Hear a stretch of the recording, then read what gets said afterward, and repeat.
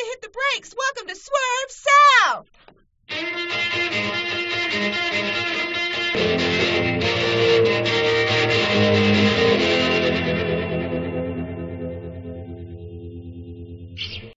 Hey y'all, welcome to another edition of Swerve South. We're cackling at ourselves because we're imagining doppelgangers taking over our show. This might happen in the future, but that's when our technology gets better. I'm Jamie Harker. I'm director of the Sarah Isom Center for Women and Gender Studies. I'm here with my co-conspirator, Teresa Starkey. And I always appreciate that tagline for myself. Yes, thanks, Jamie. And we're also here with another special guest today, Kevin Cozart. Yay, say hello, Kevin. Hello, all. So Kevin is our operations coordinator. Teresa, though she did not mention it, is our associate director. So we like to refer to the two of us. Yes, I just want to throw that out. So we call ourselves Earth, Wind, and Fire. Kevin is Earth. He's the grounded one, of course. Or Wind. Are you Wind? Which are you? I'm Wind. All I know is I'm Fire because I'm the one who gets in trouble and they have to rein me in, which is important. We are delighted to have Kevin join us on I was going to say on camera, but actually on mic, for our discussion. We've been talking about decades, and we want to talk about the queer 90s today. And since Kevin was coming out during the 90s and has a kind of personal connection to it, we thought it would be fun to bring in his slightly younger response to this, younger than us, which is hard not to be for most folks, but we're glad that he's here. So welcome, Kevin. Thank you. So a little background, and then I thought we would just dive in. So one of the things that we were really interested in thinking about, and I'm actually teaching a class right now on the queer 90s, so I'm thinking a lot about the 90s, but the 90s was a moment when there was this sudden visibility in mainstream media of queer people in a way that they hadn't been before.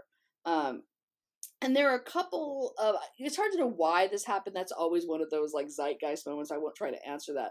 But there were a couple of key moments that happened early in the decade that I think kind of laid the table for this.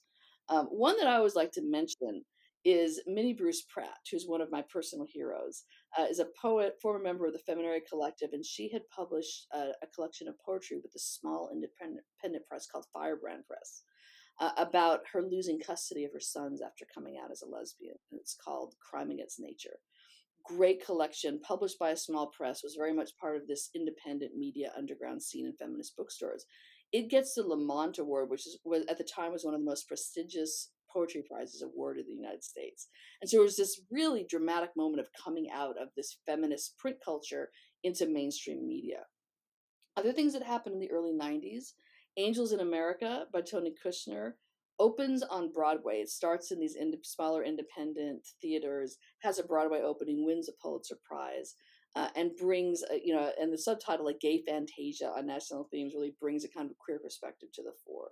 You've got a sudden influx of representation of queer people on television as well. So The Real World, which was one of these big early reality television moments on MTV. When they go to San Francisco, they feature a young man who has AIDS and is gay, Pedro, and he's in that house. You also have a number of musicians who are pretty prominent, more queer women than queer men in the 90s. We talked about this. The 80s had like every queer man and new wave band around, but you had a lot more of that. So someone like Melissa Etheridge, who did kind of a rock and roll scene, but was kind of like blonde haired, lipstick lesbian version of that anyway, was very popular, and so was country / crooner Katie Lang, who had one of the most beautiful women's voices in the world, and was described at Rolling Stone as one butch babe. So she had this really interesting kind of persona. There's lots more independent movies, mainstream Hollywood movies about queer issues and queer life. The literature goes crazy. There's lots and lots of exposure. And so we just thought we'd talk a little bit about some of those queer moments in the 90s, our encounters with them, and, kind of just see where we want this conversation to go. So let me pause for a minute and see if either of my buddies here want to take up one of these threads and talk a little bit about queer culture in the 90s. I think since we have Kevin here as our guest, that Kevin, you should go ahead and just get us started in thinking about this moment of the 90s for yourself, right? And this narrative or moment of coming out. What is this 90s queer culture for you? So thinking back on it, for me, it was a bit of a trickle decade in that there were things in the early and middle part, but then for me, when I was dealing with kind of my own sexuality, 99, 2000 is when it really was a full on kind of thing for me. But I guess for me, I will start with um, Interview with a Vampire. I got to say, though, Jamie and Teresa know me and know that I'm a bit of a vampire file and an Anne Rice fan. But for me, I'd read Dracula in the 10th grade, and then in the 11th grade, I switched schools and really were able to go see movies for the first time. Where I grew up, I didn't have easy access to a movie theater. Um, I don't even think we had a VCR in the house. So I didn't really get to see movies. And then I'm in a town where there are 4 movie theaters. I have transportation to the movie theaters. I have friends who want to go, every weekend. An Interview came out in the fall of 94. And I went and saw it. And for me, it was kind of the first time that there were queer vampires. Up until then, vampires usually when they drank from the opposite gender kind of thing. But here you had a completely different take on the vampires. They were flamboyant. Um, they were good looking. And there's a line, and I'm going to butcher it, but it goes something like, "What Lestat really prefers is the blood of a young virile man," or something like that. So for me, that was kind of one of the first really queer things that I can remember. But that also goes hand in hand with my graduating class was 117, and by the time we graduated, there were 5 openly gay males in it in Mississippi in the mid 90s. So it was also seeing gay people around me, who are openly gay and unashamed, and kind of being able to see what it meant to be gay through them. So I guess that would kind of be my start into the queer 90s. I Hey, can also got to say, we minute and talk about film before you move on? Because I think there's a lot to say about queer film. Is that okay? yeah, Uh, if I can do one more right quick. So the other one, and this just happens to be another movie based on Anne Rice, is Exit to Eden, which was in some ways a really bad movie, but it was so bad that it was good. But it also was, for me, the first kind of movie that I remember that presented like S&M and not a comedic way. I mean, like there was a comedy film, but like S&M and this alternate sexuality and that kind of stuff was in the background and not in a comedic way kind of thing. And the book is even queerer than the movie ended up being. So, and the book is not a comedy at all. So, Now, Anne Rice is again a wildly popular novelist who's writing homoeroticism in very openly, and you saw that happening in books. I'm just finishing teaching the Gilda Stories by Jewel Gomez, the first chapter of which was published in the Village Voice in the early 90s, and it was published in 1991. And that's a very openly black lesbian vampire story.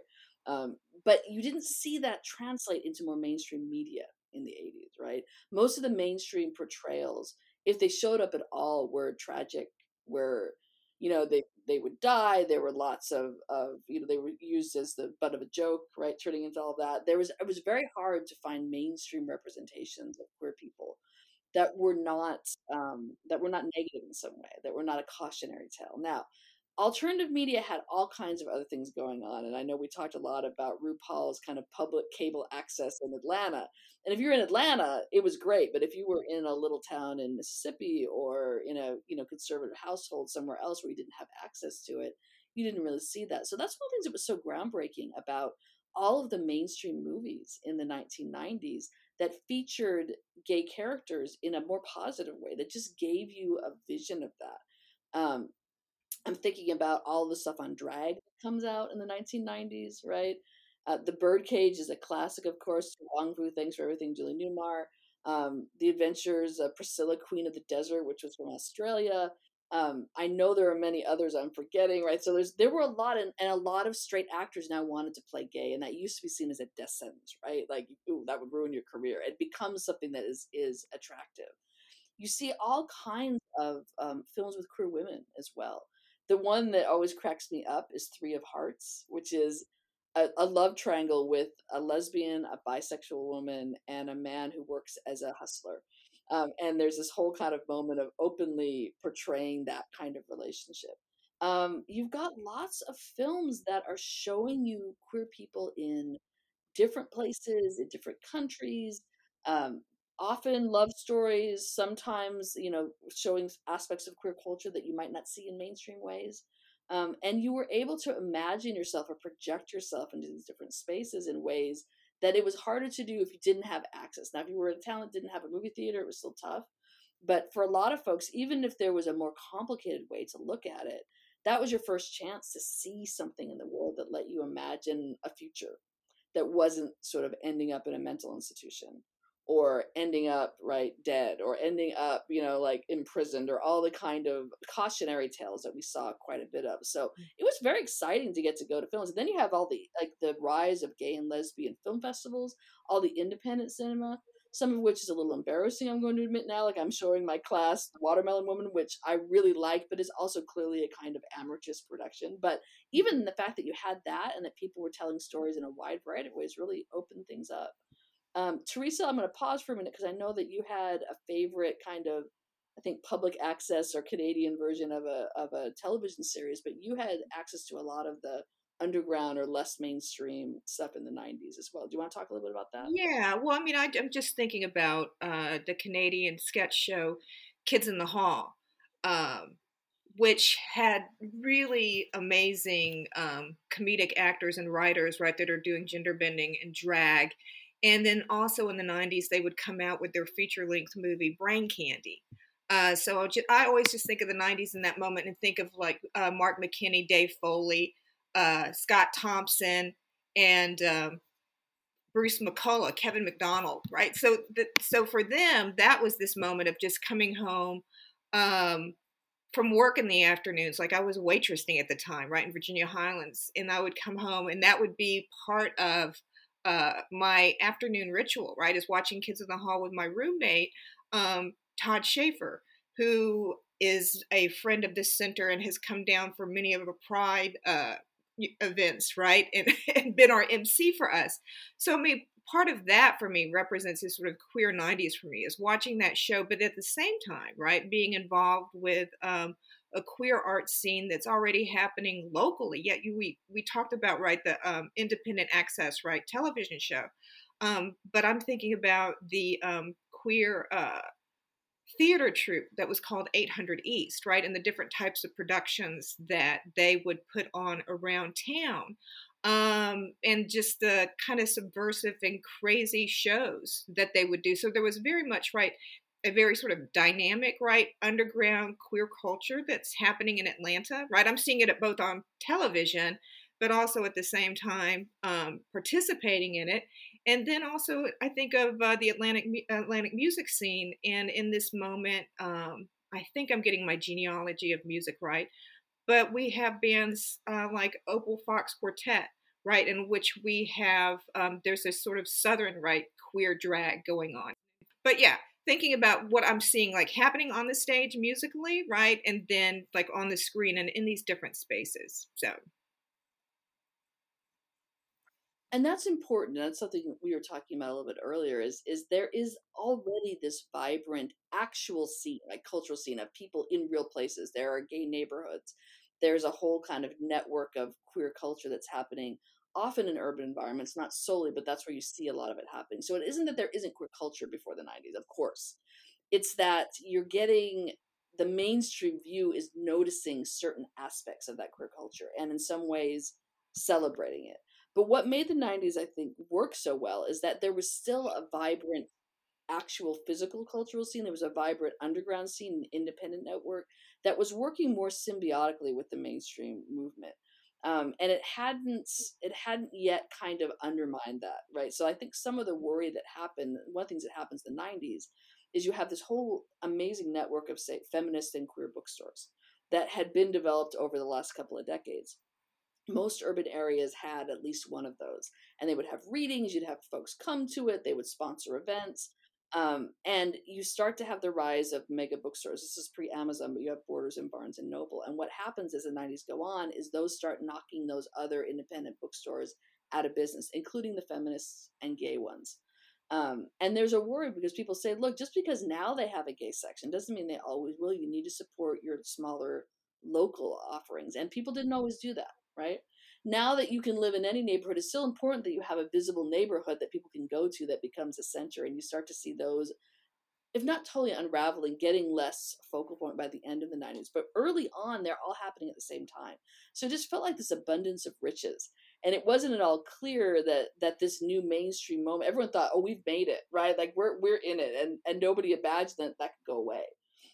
That focus can go away, which is kind of in some ways what happened in the 2000s. You still have some important things happening, but there's not the same focus on it. But that kind of back and forth is important because there's a real question, like, is this selling out? Are we taking off the authentic edge? Are we making this palatable to mainstream taste?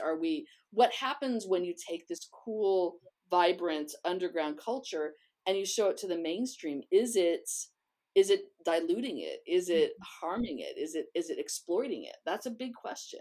Go ahead, T.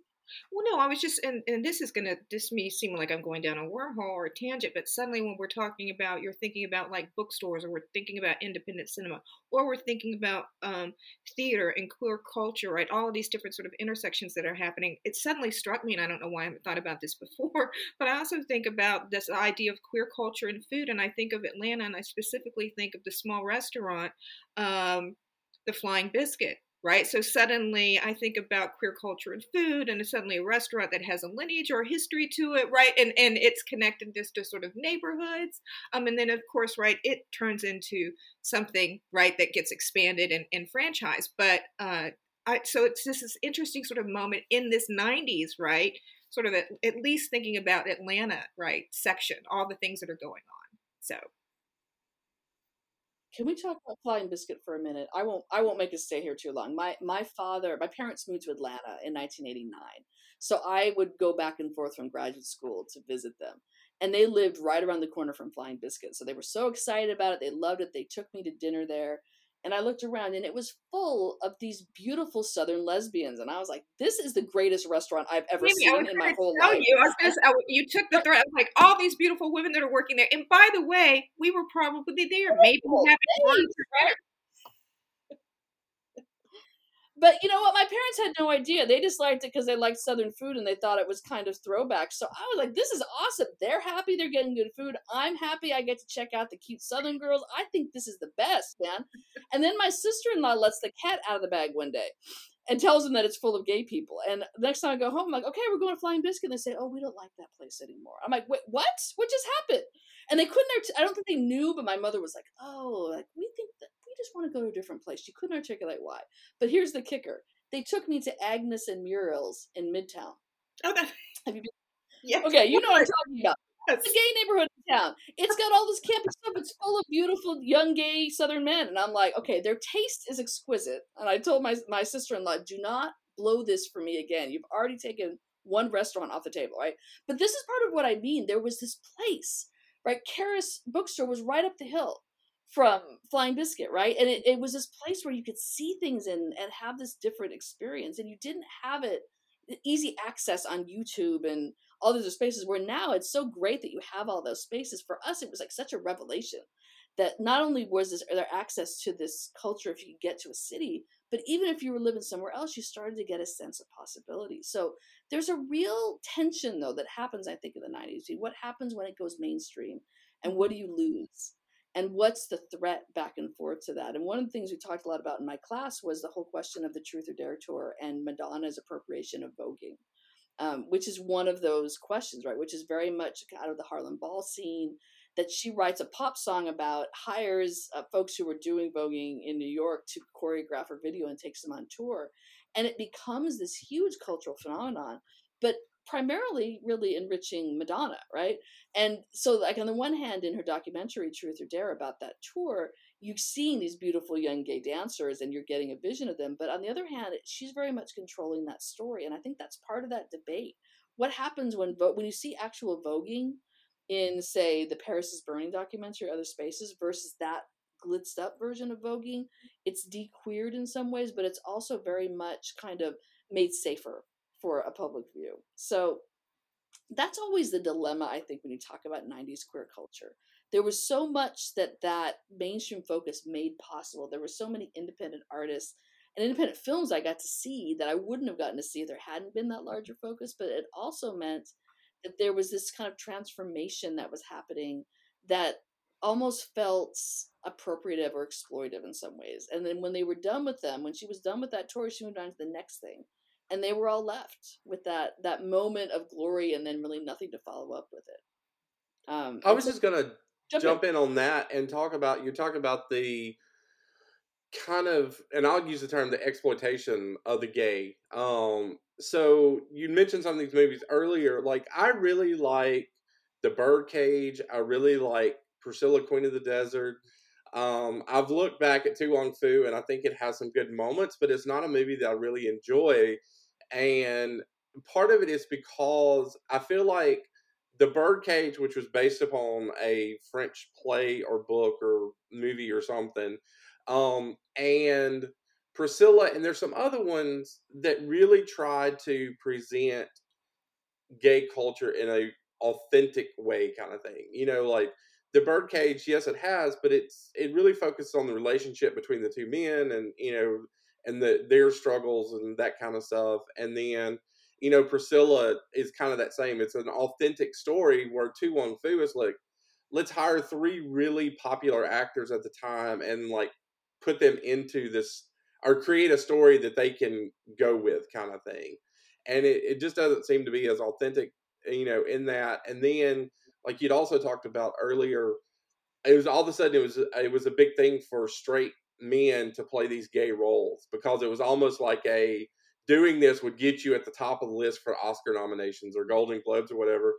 And then the stories were just not authentic, kind of thing. But then at the same time, they said it was Oscar worthy for straight men to play gay characters, but then they would tell gay men they couldn't play straight men. So like a lot, you go back in hindsight, and a lot of especially male actors who came out later were being told that if you want to keep acting and get good roles, you have to stay in the closet, kind of thing. So it's this duality, kind of 2 different sets of rules, kind of thing. So yeah, and that authenticity gets to the heart of this, right? Like, what counts as authentic?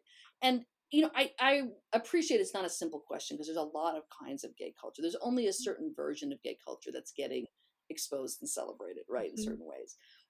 But there's also a version of, the complexity of what that looks like. For example, one of the things I love about Priscilla, Queen of the Desert, this is a spoiler for those who haven't seen the film, cover your ears if you haven't.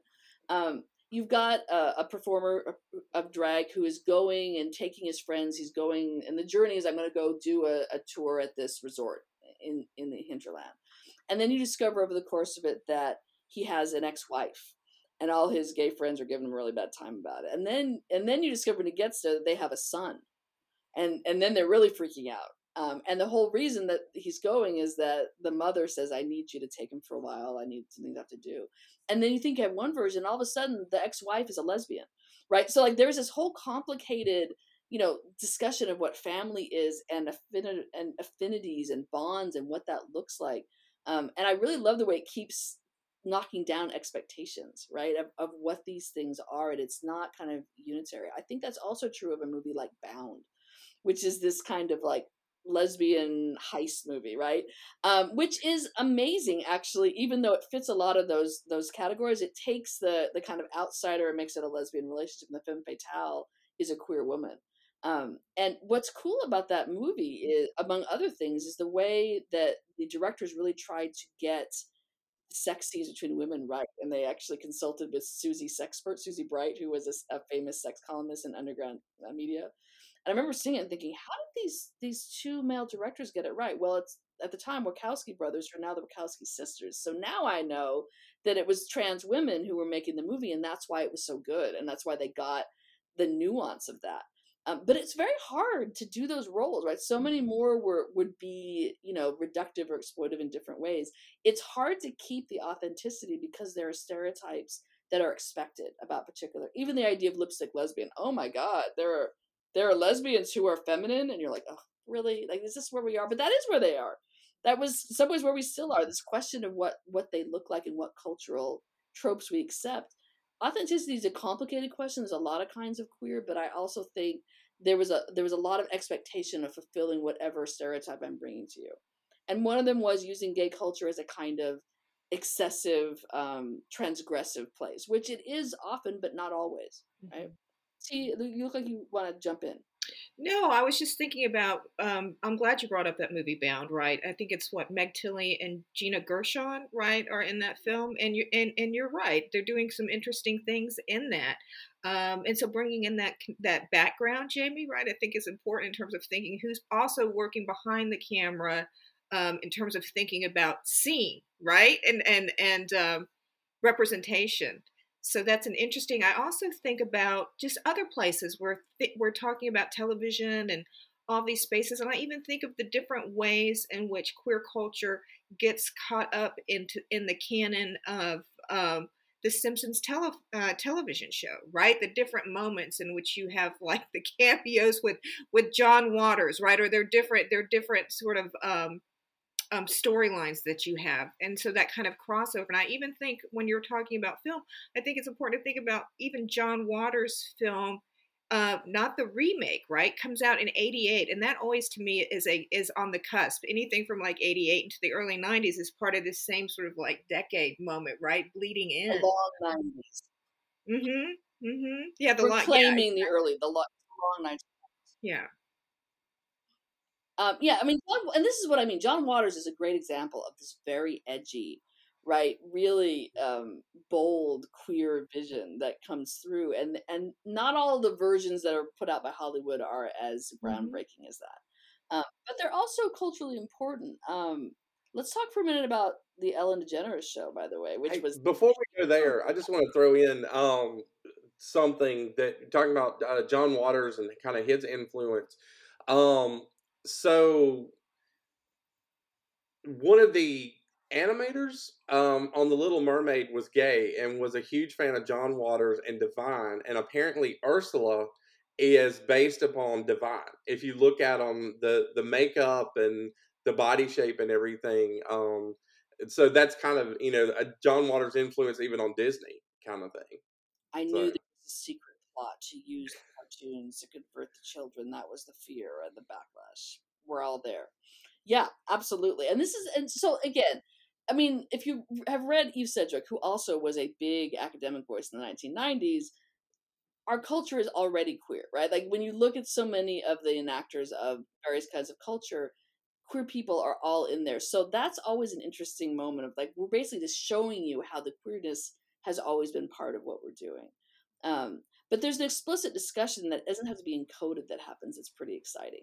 I'll just mention the Ellen show because it's hard to go back to show people how crazy that was around the coming out. Ellen has this sitcom, and the character's not marked as gay, and then they make a decision to have her come out.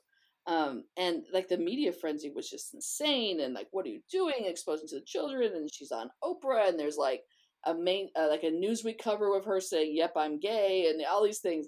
But what was interesting about it is, that episode, if you haven't seen it, is actually astonishing in the way it kind of comes to the fore of this connection and this discussion and her having to get rid of her fear. And it does it in a way that's both sensitive and charming and funny. It was a huge moment, but it also was the undoing of Ellen's career for a long time.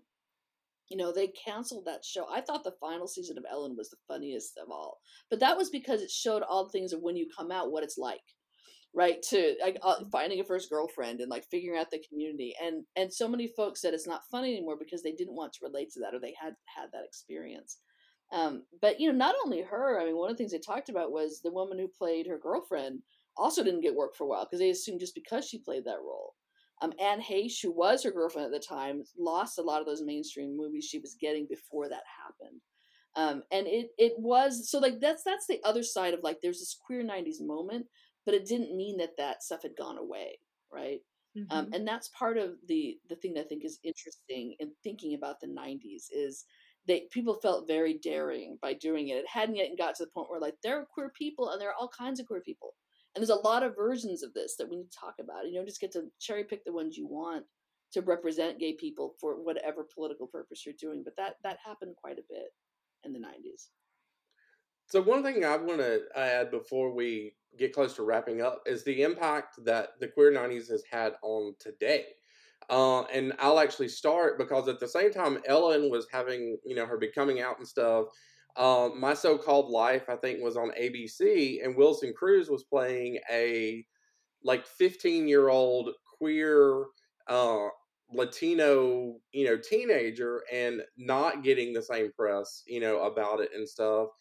And the reason I bring it up is because Greg Berlanti, who has really exploded queer characters, authentic queer characters, onto the scene in the last decade, points to My So-Called Life as being a major impact on him. And then, like 4 years later, when he's in the writing room for Dawson's Creek, he's like, "We're going to write an authentic kind of coming out, actually 2-episode arc with one of the characters, or I'm quitting." And then within a year, he was like in control of the entire series, kind of thing. But now then, Wilson Cruz, what is it, 20 something years later, is playing, one of the first kind of openly gay characters in Star Trek. So it's like that's kind of his evolution, from being this queer teenager to now being, one of the first openly gay characters in Star Trek. But also, the impact on Greg Berlanti and how many shows he's had, and they've almost every one of them has included a queer character and that kind of stuff. So I think there's still an impact coming from the 90s on today. So Absolutely. I mean, we think about a series like Pose, which would have never been possible in the 90s, but it absolutely is going back to that moment of Harlem drag ball culture and the documentary Paris is Burning, and giving us the much more kind of authentic and in-depth look of what Madonna kind of took in for a particular song. I think you see that all the way through, even in I think a lot of the revival around.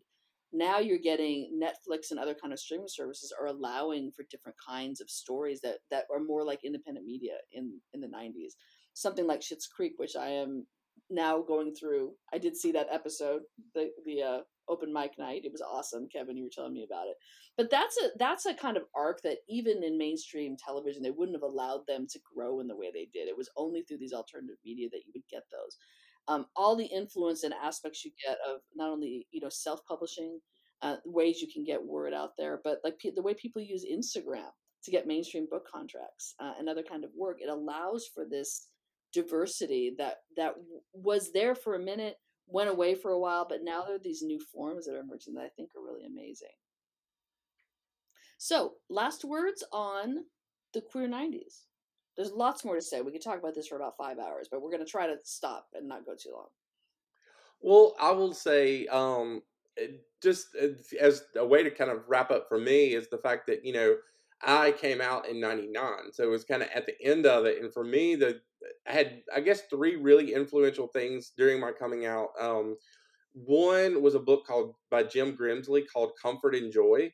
That came out, I think, in the fall of 99. I think I have that right, but it may have been 2000. Either way, it was really important to me when I was reading it. For several years, I reread it at Christmas every year because it's kind of set around Christmas.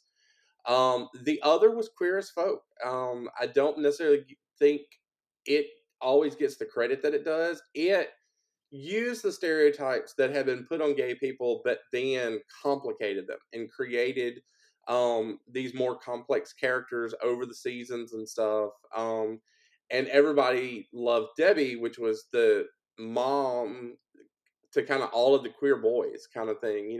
She worked in a diner. She was the actual mom to one of them, but she was kind of the de facto mom to all of them. And I know I'd mentioned kind of Dawson's Creek, but also the 2000 season of The Real World that was set in New Orleans.